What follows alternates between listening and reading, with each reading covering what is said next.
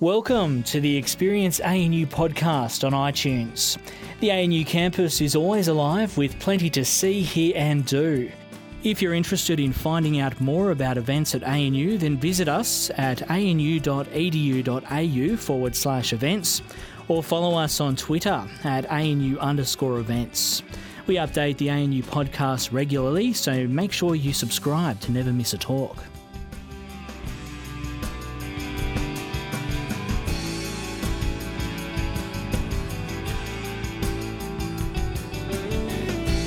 Okay, welcome everybody to the talk this evening. My name is Bradley Updike, and I'm a paleoceanographer, paleoclimatologist from the Research School of Earth Sciences here at ANU. And about 15 years ago, Andrew Glickson showed up at my door. And I didn't really know Andrew at that point, but I knew of him. Andrew has a long history, which continues to this day, of studying impact structures all across Australia. And in fact, he's probably one of the most accomplished at finding new impact structures in Australia and has been for decades. And he has a fantastic reputation for the quality of the field work he does out in places like the Pilbara. And so Andrew showed up and he started asking me questions about paleoceanography, which is legitimate, because that's what I do. But I wasn't sure why. And then it rapidly became clear that Andrew was very, very concerned about the rising CO2 levels in the atmosphere that we were seeing. And he wanted to do something about it. And so to cut a long story short, Andrew has done a brilliant job of pulling together published data from people all over the world and trying to put scientific data from scientific papers into a format that he can put into a context to talk to an audience like yourself that aren't necessarily experts. And my criticism of Andrew, and he knows this, is that particularly 10, 15 years ago, when he first started doing this, he packed so much data into each diagram. And so I'm hoping that tonight, the diagrams will be just a little bit simpler. So without any further ado, welcome Andrew, and I'm looking forward to the talk.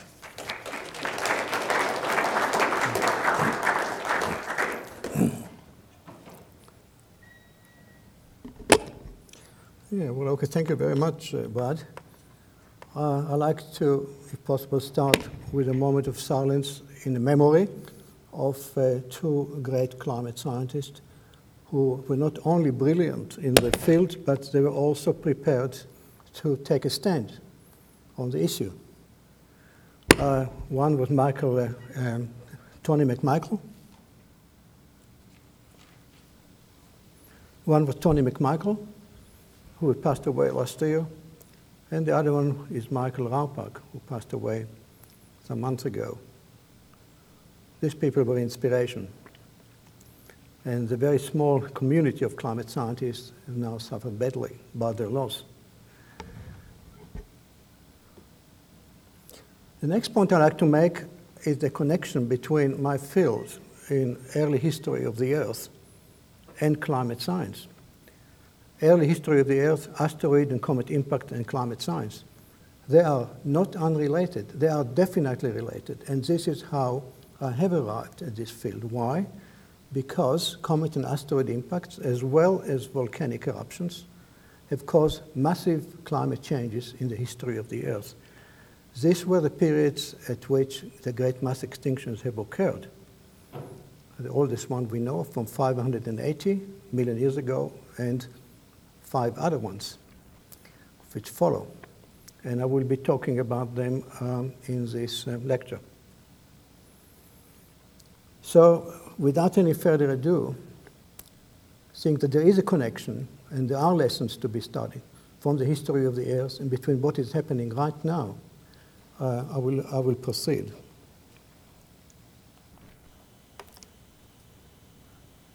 the Earth, as defined, as described by Carl Sagan, is unique. Even though we believe that there are millions of habitable planets in the universe, many of them, or most of them, or almost all of them, would be occupied by microbes. To have advanced life develop as on the Earth is considered by cosmologists quite unique, although we can't put a number on it. And what's even more unique is a species that appeared on the Earth, which has decoded the basic laws of nature, the basic laws of physics, and has learned to study its own origin and the origin of the Earth itself, as symbolized by the symbol at the top left of the diagram by John Wheeler. For we are the intelligent eyes at which the universe looks at itself.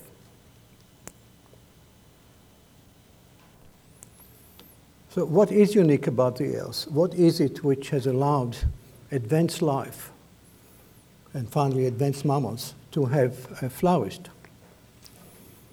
Well, in one word, the answer is water. Without water, I don't know of any form of life which can exist.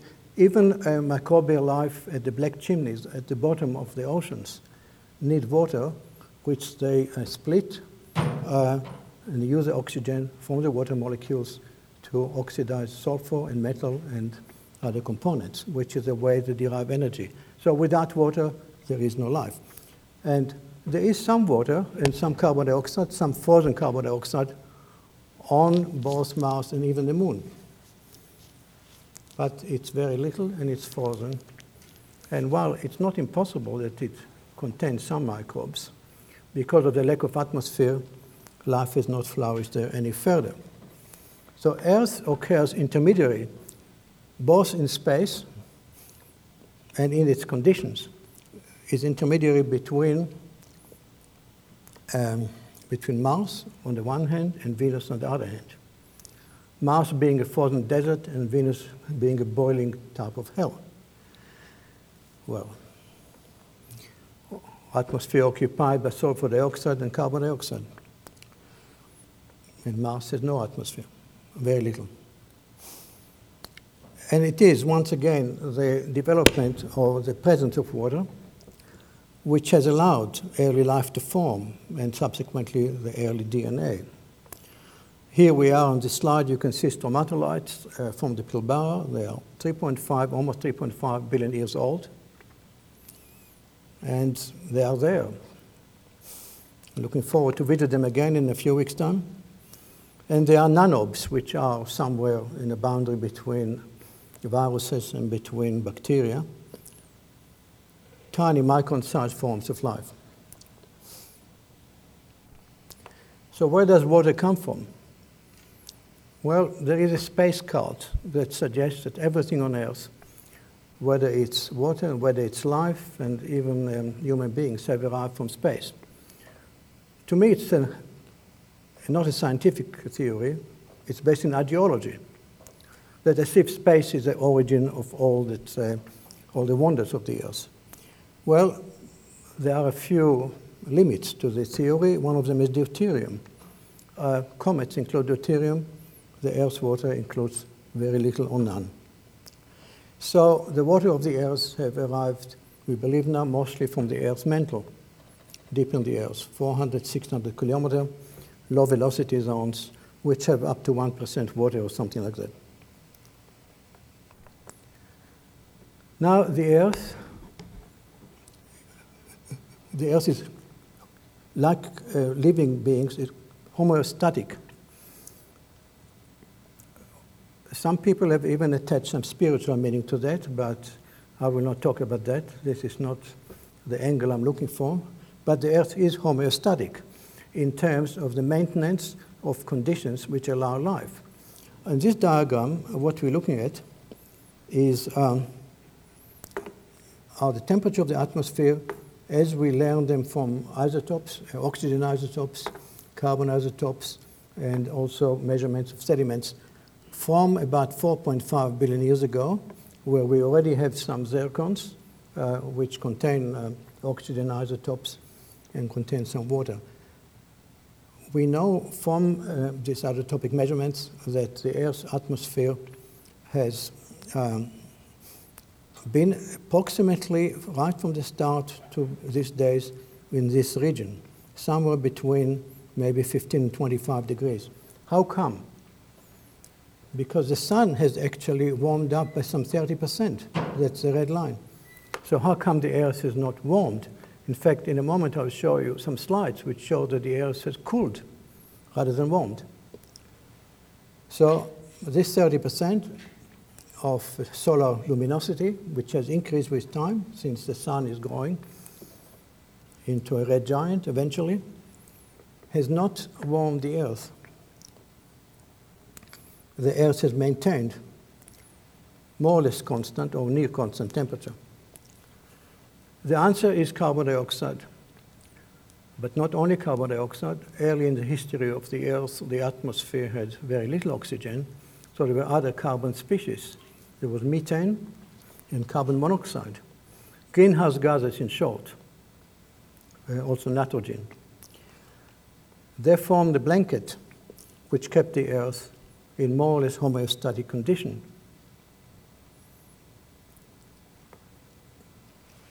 And this allowed life, this allowed the oceans to remain, because otherwise the ocean would have been totally frozen or evaporated.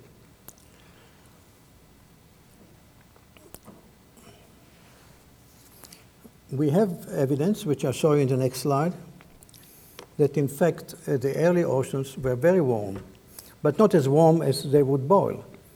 The early oceans, according to studies of fluid inclusions in cherts by Don Lowe and other people from Stanford University, has been as warm as 60, or they say even more, degrees Celsius.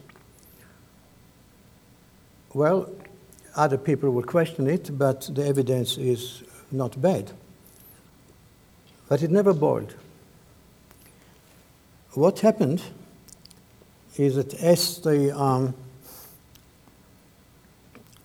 mountain ranges have started to form according to plate tectonic theory, or plate tectonic evidence, a lot of the carbon dioxide which accumulated in the atmosphere originally from volcanoes, from volcanic eruptions, particularly, and released from the rocks into the atmosphere. As mountains formed, they started to sequester carbon dioxide. The weathering of rock incorporates components from the atmosphere. The carbon dioxide combines with calcium. It forms carbonates, which are deposited in the oceans as limestones. This process, which took, well, many hundreds of millions of years, also occurred at times quite abruptly. For example, the Himalaya, when they rose during or early in the Eocene, the weathering of the Himalaya has resulted in relatively rapid sequestration of carbon dioxide. So it's this balance between solar luminosity and radiation, and on the one hand, and between the greenhouse gas blanket of the Earth, which has controlled the atmosphere, the temperature of the atmosphere, which in turn controls the temperature of the oceans, which in turn controlled life until life has emerged out of the oceans.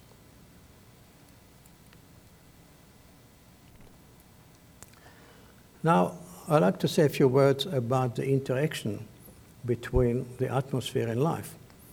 Until about perhaps 650 or so million years ago, life was confined to the oceans. So in fact, the water formed the atmosphere of the Earth, or the atmosphere for living beings, for which we have evidence, as I said before, as far as 3.5 billion years ago. But it's the chemical processes of life forms which started to increasingly affect the composition of the atmosphere, as well as vice versa. Life and the atmosphere are intertwined. We can describe the atmosphere as the lungs of the biosphere. And this lesson has not been learned even to today by people who are making decisions. The atmosphere 10 kilometers at most, thick, 10 kilometers thick, constitute the lungs of the biosphere. So early in the history of the Earth, when there was very little or no oxygen in the atmosphere, reactions by bacteria, microbes, such as the breakdown of water, oxidation of sulfur or iron sulfide, has released hydrogen into the atmosphere. This is only one example of a reaction. There were numerous reactions. These microbes penetrated the metallic minerals and oxidized the iron, the nickel, the chromium. They were very clever, but they couldn't do it without water. So here we are. Here's another reaction of sulfide, iron sulfide, oxygen, and water. And what do we get? We get hydrogen, which goes straight into the atmosphere. Very little oxygen was released. Much of the hydrogen would be released from the Earth because it's so light. It will escape from the gravity field of the Earth.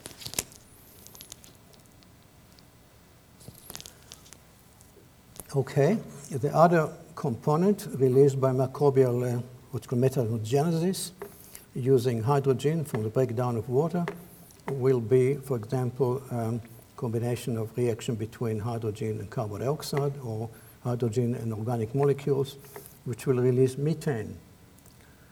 And methane is toxic to life. Methane is at least 70 times the greenhouse effect of carbon dioxide. The early atmosphere, not continuously, but in phases, in cycles, has been enriched in methane. Not an atmosphere which mammals could possibly live in and breathe. It is photosynthesis. Once photosynthesis has emerged in the oceans or the shallow seas, as far back as 3.5 billion years ago, gradually, slowly, and then abruptly, oxygen started to accumulate in the atmosphere. The earliest photosynthesis we know are stromatolites of that age, but they didn't release very much oxygen. They had to release some because we know that they were photosynthesizing from the fact that they are what's called heliotropic. They grow towards the sun in shallow water. It is the cycles which occurred early in the history of the Earth have resulted at one stage, or more than one stage, in glaciations. This was when greenhouse gases were sequestered by mountain ranges, which existed on and off. And it's during this period when carbon dioxide somewhat decreased, even though it was still very high, that we have evidence for tilites, for glaciers in several parts of the Earth. The strong ones were 2.4 billion years ago and 600,000 years ago, million years ago. So it's mainly from the time that photosynthesizing plants appeared on the continent, which is in the Silurian 420 million years ago, that oxygen started to be emitted in a serious way, reaching up extreme level. The oxygen, due to land photosynthesis of ferns and so on, cicads, have reached at one stage some 35%. This was not necessarily good news for organisms, because with oxygen, atmospheric oxygen of this level, even wet forests can ignite by lightning. We always had lightning. And when oxygen levels rose to this level, some stages in the Carboniferous and Permian, forests would ignite by lightning. And that's the time that we find that the thick carbon and thick coal deposits have been formed. The coal deposits represent the decay of vegetation, but they also represent the burning of vegetation. We found a lot of components in the coal which tell us that there have been residues of major fires right through the period of the Paleozoic. So the effect of whether it's of hydrogen, of methane, or oxygen can go, as far as life is concerned, in opposite ways. It can enhance life, it is produced by life, but it can also extinguish life. And life has been extinguished by some of these events. For example, it's thought that the greatest mass extinction in the history of the Earth on the Permian-Triassic boundary 250 million years ago was caused by release of hydrogen sulfide. This has not been proven, but it's been suggested by Peter Ward and other people, and the idea has some merit. Due to volcanism, which enriched the atmosphere in carbon dioxide, but then due to the activity of reducing bacteria, which released hydrogen sulfide. Well, this little introduction, or more than introduction, sort of leads us to what's happening in the present time. And we know what we are emitting, and we know the level to which we are emitting it. And we know now from paleoclimate science what happened to the atmosphere and to the biosphere when certain components were emitted at very high rate. At present time, we get organic material being oxidized and releasing carbon dioxide to the atmosphere. I'll talk about it in a little while. Okay, so let's go back to the good old times when microbes, chemobacteria we call them, we think that these were probably the earliest, or some of the earliest life forms, lived on the bottom of the oceans, where sulfur dioxide and other components, methane and hydrogen sulfide and so on, have been emitted in fumaroles from volcanic vents. On the right-hand side of the diagram, you see the tube worms, which are grazing on the microbes. So here we have the food chain, the complete food chain totally separated from the atmosphere, mostly under deep water, reducing environment, very little oxygen, and not receiving any solar irradiation. It's a deep sunken world which still exists. And we have evidence in the rocks that such environments, or similar type of environments, have existed on and off right through the ages. One of them are what we call banded iron formations. Banded iron formations dominate in the Pilbara. That's where we mine iron oxide, hematite, and magnetite. You see an example here in Dales Gorge at the top, and below you see an example of a magnetite iron oxide unit from Isua in Greenland, where some of the oldest banded iron formations have been found. They are 3.8 or so billion years old. How did they form? Under the oxygen poor or non-oxygenated atmosphere, which existed at least until about 2.4 billion years ago, iron oxide, ferrous oxide, was soluble, same as calcium oxide is soluble now. And it has been deposited on the seafloor either by effect of the sun, which oxidized the ferrous to ferric iron, and by activity of bacteria, which have oxidized the iron into ferric iron, which is not soluble. That's essentially the theories which underlie the formations of banded iron formations.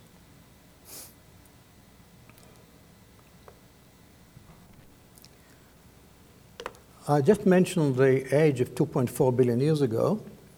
We know from sulfur isotopes that this was the stage at which, before which we find the sulfur 33 to sulfur 32 ratio is high, and which means that sulfur was converted by cosmic radiation and ultraviolet radiation, as well as cosmic radiation. So before about 2.4 billion years ago, we have a spread of sulfur isotopes which tell us that there was very little oxygen. Because had there been oxygen, it would have formed an ozone layer, which would have partly prevented, partly ameliorated the effect of cosmic radiation and ultraviolet radiation. Following this age of 2.4, we have this linear constant array, which tells us that oxygen was already more prevalent, and we think that this is thanks to the proliferation of algae in the early oceans. So here we are. You can see in this diagram how there is a sudden rise of oxygen in here. And there is a second stage, and I have to add, this was a glacial period. At about 2.4 to 2.5, we have tillites, and the relation between the glacial period and between the algae is quite clear. Cold water will contain more oxygen and nutrients.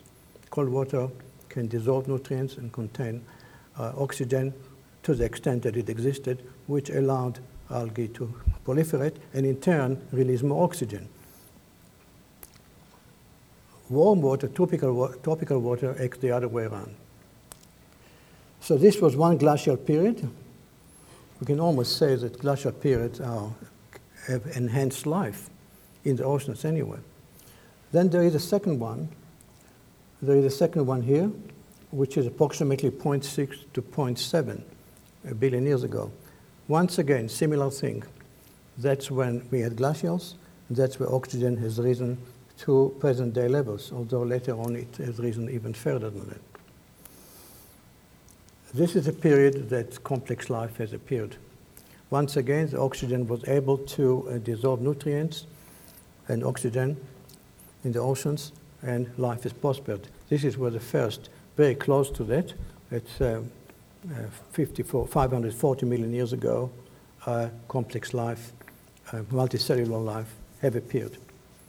Again, probably thanks to the cold ocean water and the increase in oxygen, which are intertwined with the appearance of life. But proteins, the formation of proteins requires oxygen. So apart from water being, if you like, to have the key to life on Earth, oxygen became the key for complex life on Earth.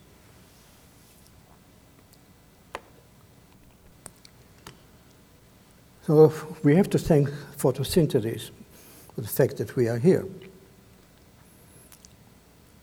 Here is the basic relationships of photosynthesis, basic equation, carbon dioxide, water, and a photon from solar radiation, forming glucose and releasing oxygen, something you all know, which leads to complex life, which include lungs.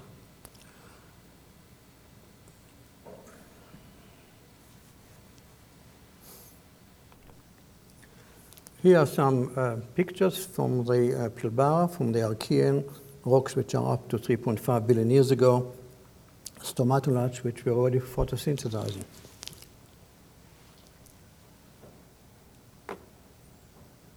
This one's at 3.4, this is 2.7 billion, and here is a giant stromatolite, which is about 2.6 billion years old. So we're talking about the glacials, and how do we know that they were glacials? Well, apart from oxygen isotopes, which are not always reliable because they can be altered by secondary events, we have sediments which contain tillites. Tillites are sediments which are very fine grained, from wind-blown glacial dust, but also contain these large blocks like this. And we have rock platforms which have striations of large glacials on them.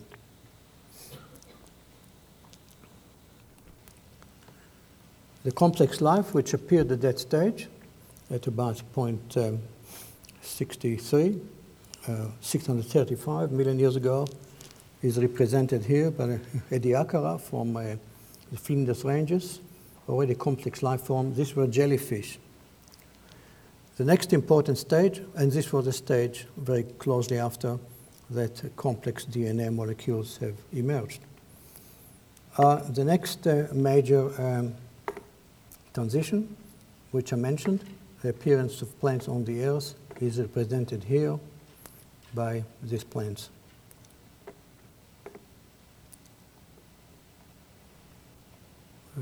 It's called Cooksonia, this particular one.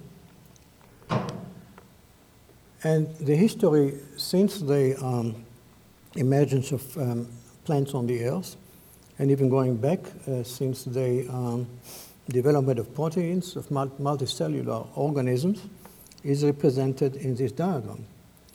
So we're looking here at atmospheric carbon dioxide, say up to 8,000 parts per million.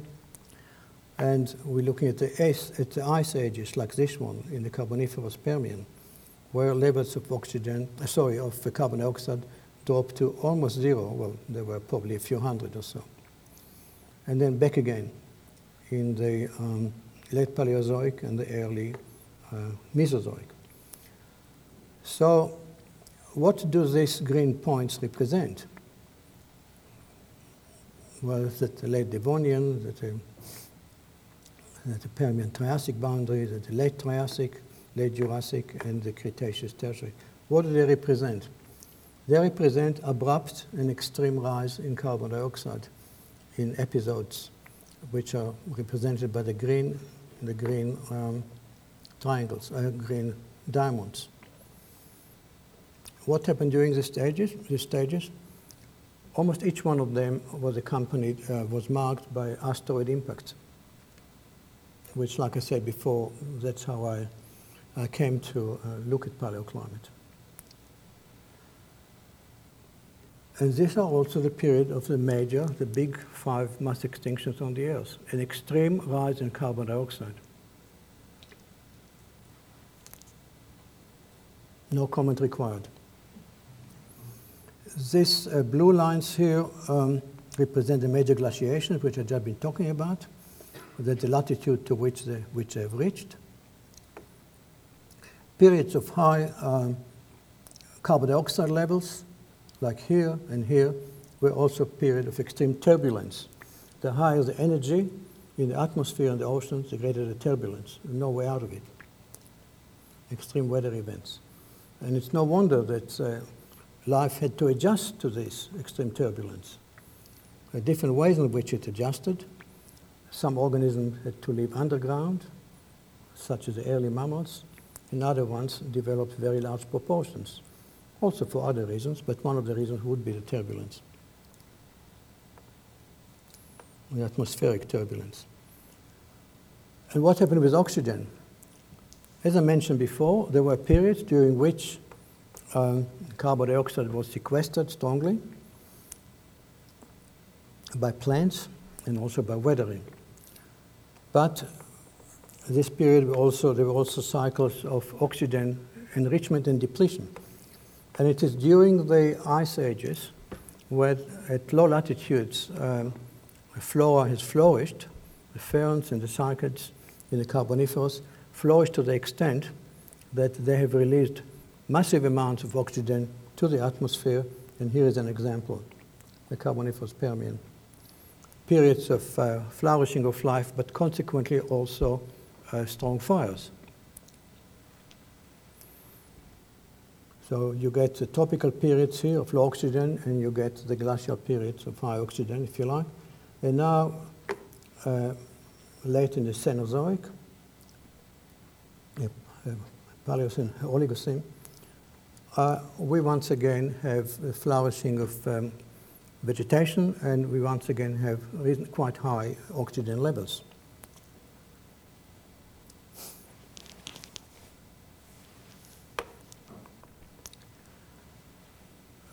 The factors underlying these climatic changes are not restricted to plants and organisms, not at all.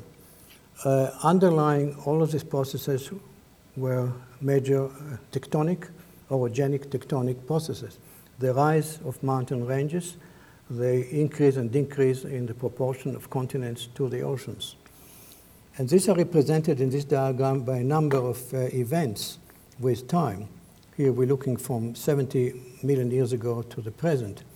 And in the early Eocene, which Brad is studying, we have a sharp decline in the in temperatures, and decline in the level of carbon dioxide, and which has brought about the upper Cenozoic, the present Earth on which we are living. But even before then, we had short, abrupt episodes And this one that I'm pointing here, called PATM, is a very important one. The reason it is important is because this was a bona fide greenstone or greenhouse event. How do we know it? Well, from carbon isotopes and so on, we know that the atmosphere has been enriched in methane at that stage. The underlying reason for this increase is still contentional, but we know that temperatures, atmospheric temperature and so on, have risen abruptly by 4 or 5 degrees, and there has been an extinction. Not as big as the other extinction, but there has been an extinction. This is the period that the monkeys have appeared, for example, and had it not been for that effect, and had the monkeys not appeared, we would not have been here listening to this lecture, or rather what passes for it. We have this decrease. It's a very slow decrease, and it's considered to be, by people like Radiman and other ones, directly related to the weathering of high mountain ranges, the Himalaya, the Alps, the Andes, and so on. From that time onwards, we have not a stability, but it's a relative stability of conditions which were governed by the existence of the Antarctic ice sheet. The Antarctic ice sheet is formed here by an abrupt, rapid drop in carbon dioxide and temperature, and once it formed, conditions on the Earth have more or less stabilized, although it still reached 4 degrees above present levels in the Oligocene and Miocene here and here. But from here onwards, from the mid-Miocene onwards, once again we have an extreme, a very rapid decline in temperature and carbon dioxide, probably due to further rise of the Himalayan plateau. And Homo sapiens has only appeared about here. Well, not Homo sapiens, sorry, the genus Homo has only appeared approximately 2 million years ago. So it's a species. Ours is a species which is uniquely adjusted to conditions of deep glacial times. Glacial, interglacial. Even the interglacial we have, and we are living in the interglacial, is a relatively very cold period, era in the history of the Earth, when compared with previous periods in which we had temperatures 5 and more degrees higher and thousands of parts per million of carbon dioxide in the atmosphere. So this is a sketch of the evolution of the atmosphere as driven by plate tectonics event and the formation of mountains. This is the event that I was talking about, the Paleocene-Eocene boundary event, the extreme rise in temperature represented by oxygen isotopes, the extreme decrease in carbon-13 representing accumulation of biological debris, and a decrease in carbonate representing the acidification of the oceans. So where are we? Here we're starting to descend. I mean, the genus Homo, as I just mentioned, is starting to descend, or emerge, I should say, with the accentuation of the glacial interglacial periods. Here we are in the glacial interglacial periods of the Pleistocene, and descending from the Pliocene, which is before 2.6 million years ago, descending from the apes, here we are. So we are creatures of the deepest ice age, possibly since the Carboniferous Permian. We are adjusted to it biologically. Our breathing mechanisms, respiration, is adjusted to this condition. Rise the temperature by a certain degree, and we cannot quite continue. These are the Milankovitch cycle of the glacial interglacial cycles, which are really a key for understanding what is happening at the present time. They are driven by solar cycles of approximately 100,000 years long, plus minus 10 or 20. Once the Earth is oriented towards the sun, further from the sun at particular angles, it receives less radiation, as it orbits around the sun in the long term meaning about 100,000 years, it receives less radiation, and we are in an ice age. But when the Earth is positioned closer to the sun, again, approximately every 100,000 years, although there are shorter term cycles as well, then it receives a massive dose of radiation, which starts a major feedback effect. It's not so much the solar radiation, it's the feedback effect from the glacial caps and from the oceans, which results in the transition, pretty rapid transition in geological terms, from the glacial periods, like here, during glacial terminations, where temperatures once again average temperatures rise by about 5 degrees, within maybe 2, 3, or 4,000 years. It is a very rapid rise of warming, which leads to an interglacial period in terms of the geological history of the Earth. But in our times, we are rising an order of magnitude faster than that. So here is the last rise from the interglacial, the last glacial termination. And something else is happening here which is important. It's called a stadial. Stadial is a rapid decline, a sudden decline from temperature peak in the atmosphere and the oceans due to the melting of the big ice sheets. The big ice sheets release cold water to the oceans, and the cold water in the North Atlantic, North and Central Atlantic, will retard the Atlantic thermohaline flow. It's the Atlantic thermohaline flow which provides warm water and keeps, from the Gulf of Mexico and so on, which keeps Europe and Northeast America warm. If and when there is a stadial, due to cold meltwater from melting glaciers flowing into the Atlantic, and similar things happening in other oceans, there will be a sudden collapse, and we will have a little ice age. Here is a little ice age. Well, that's called the youngest Dryas, based on a flower which grew during the time.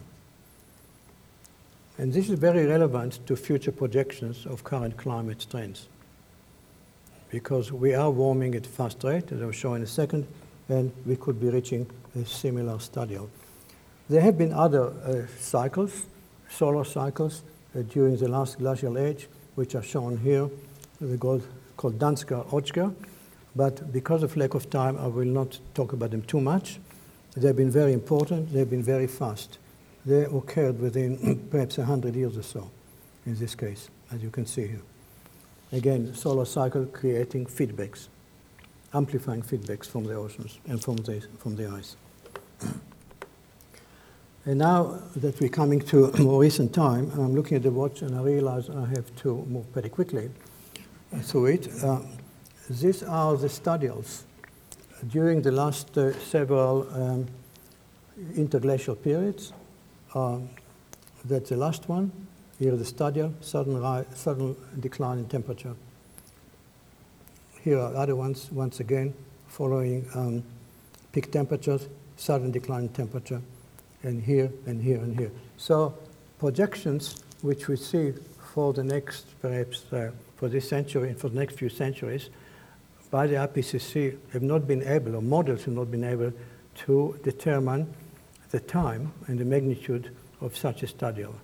But looking at the history of the atmosphere and the oceans, a stadial is bound to occur at some point, but we don't know when.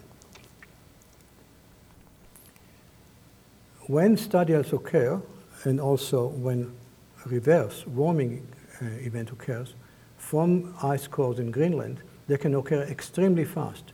Why? Because slow trends reach a tipping point, irreversible points, shifts in the state of the atmosphere, which you can see here.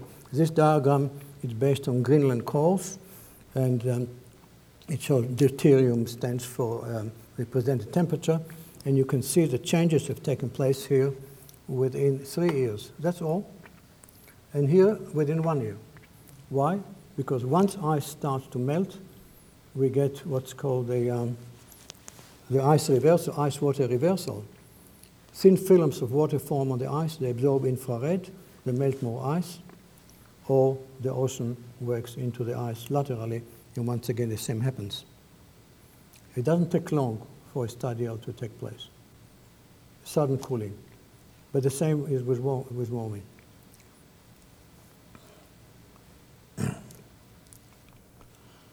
So the Holocene, since about approximately 10,000 years ago, is an anomaly in the history of the Pleistocene of the last 2 or so million years. Why? Because it's particularly stable. There has been one previous stable period, but at that stage humans were not very far developed. But the origin of civilization, of farming, agriculture, civilization, has been entirely and critically dependent on the stabilization of the climate from about 8,000 or 7,000 years ago. It's that short.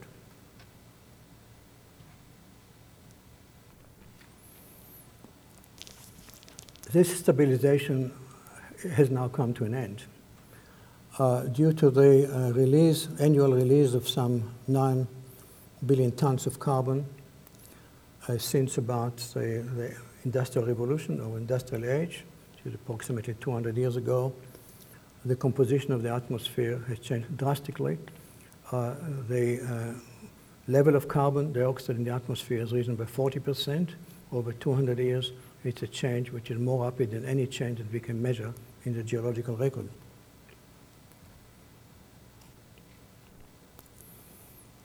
And with the change, as you can see, comes a rise in temperature, which is now on the continents. The average rise in temperature on the continent is 1.5 degrees Celsius. In the oceans, it's less, about 0.9. But we have also released sulfur dioxide along with the burning combustion of fossil fuel. And this sulfur dioxide forms a blanket, it forms a mask. It's an aerosol which cools the air, or cools the earth, relatively cools the earth by approximately 0.7, 0.8, 0.9 degrees Celsius. So had it not been for these aerosols, we would have now been very close to 2 degrees, above pre-industrial temperatures.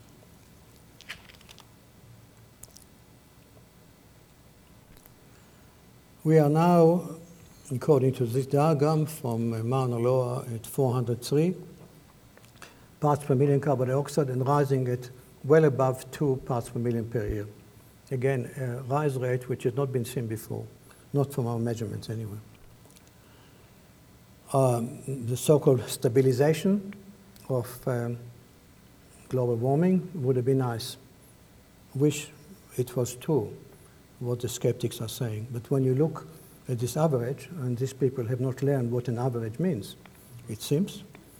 They're only looking every time temperature drops. They say, oh, the world is cooling. But unfortunately, the average keeps on rising, as you can see in this diagram from 1970 to 2015. Unfortunately, there is no stabilization in temperature of the Earth because now, partly due to the sulfur aerosols, which relatively cool the Earth, by maybe 0.7 degrees. Well, they don't cool the Earth, but they prevent further warming. A lot of the heat is going into the ocean. As you can see, at 100 meter depth, you get a rise of 0.3 mean temperature anomaly, and below you see what's happening further down. Ocean temperatures keep rising, and their result in melting of the large ice sheets. I was talking about the rate at which these processes are going on. As you can see here, if you're looking at the previous geological period since the Antarctic ice sheet has formed, you can see that they are relatively low. The changes in carbon dioxide and temperature, which you can see on the diagram, is relatively slow. We come to the glacial interglacial period, and the changes are a bit faster. But when we come into our times, recent historical times, the changes are extreme. Carbon dioxide now is 2 to 3 parts per million per year. And between 2012 and 2013, the rise was almost 3 parts per million per year. There was one period at which these changes were very fast, and these are during the last glacial, the so-called Dansker-Oettcher cycles, driven by the sun.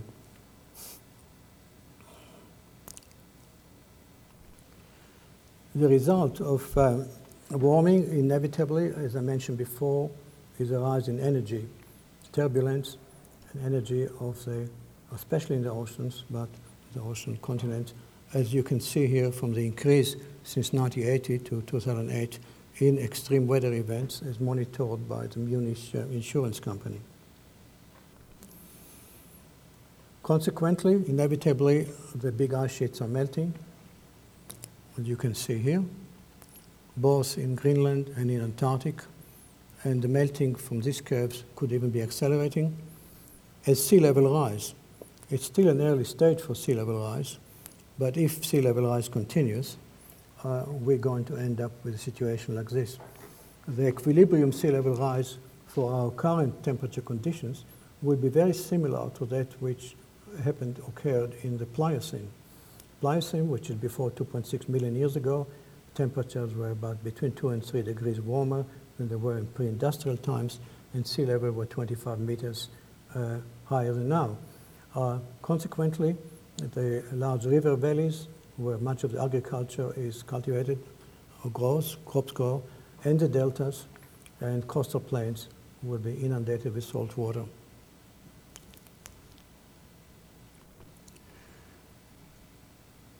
It's not very good news, and I don't feel right about communicating it, even though I'm not the only one, of course.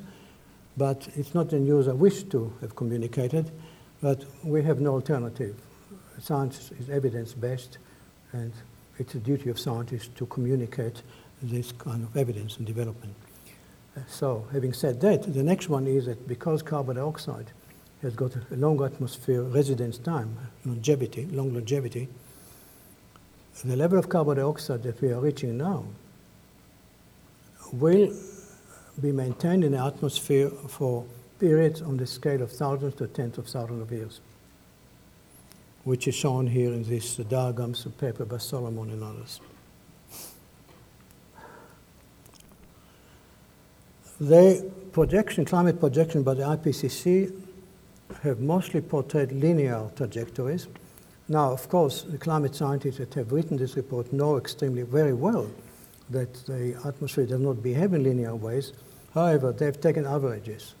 And averages is a problem because it portrays, this average projection portrays graphs like this of temperature increase. But what we see is increased variability.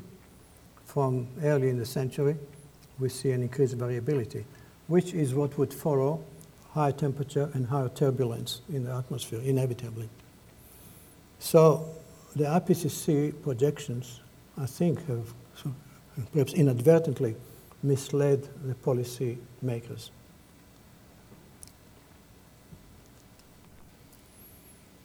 Again, I was talking about the stadial, which occurred right through the interglacial history.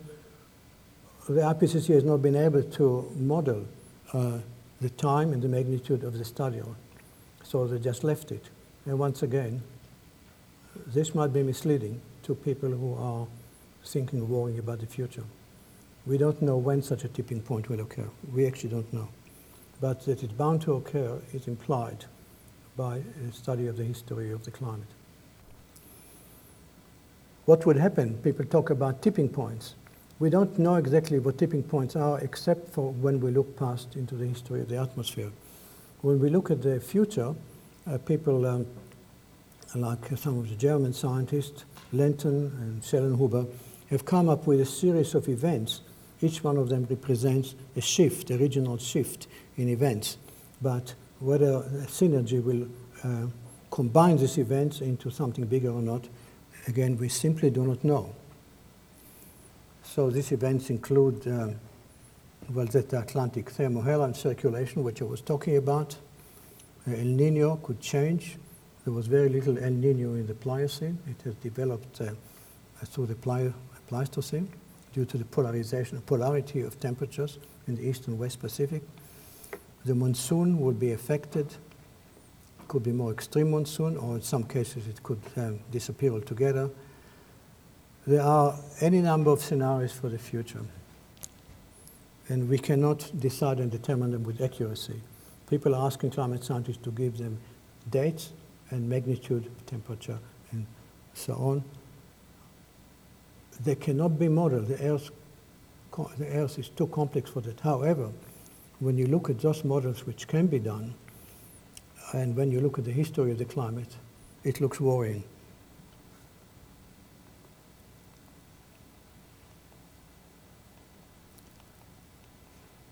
I don't know why this doesn't work now. I'm almost getting to an end. So. Oh, thank you. Yeah. Well, so the future. The title of this talk was about the atmosphere, past, present, and future. What about the future? It has been modeled, but only in broad brush terms. As you can see from this model, the next ice age, which was due to occur approximately in,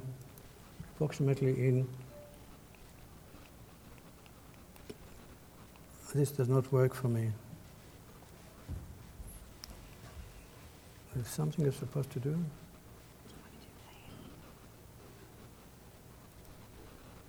It's one back from that. Yeah, okay. The next ice age, which was due to occur about here, within perhaps 20,000 or so years, is now thought to be delayed by another 20 or 30,000 years, and as a result of the long atmosphere residence time of carbon dioxide. Not that an ice age would have enhanced agriculture and civilization, it would not at all. On the contrary, ice age would be a disaster.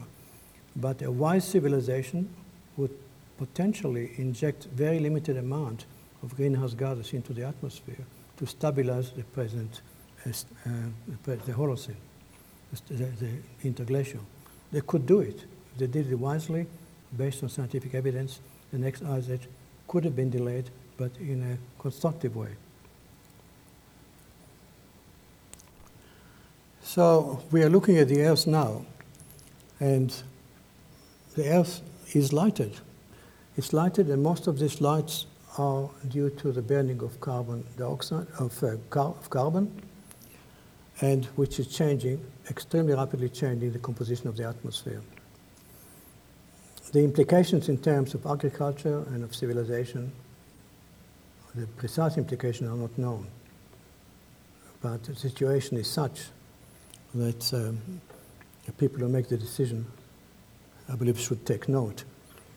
And with this last comment, I will just give a reflection of the difficulties that any sane decisions are now facing. Thank you very much.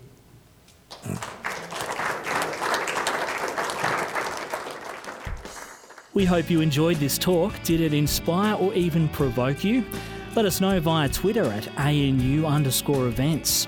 If you're interested in learning more about the research and ideas that come out of ANU, then why not consider a free subscription to ANU Reporter magazine?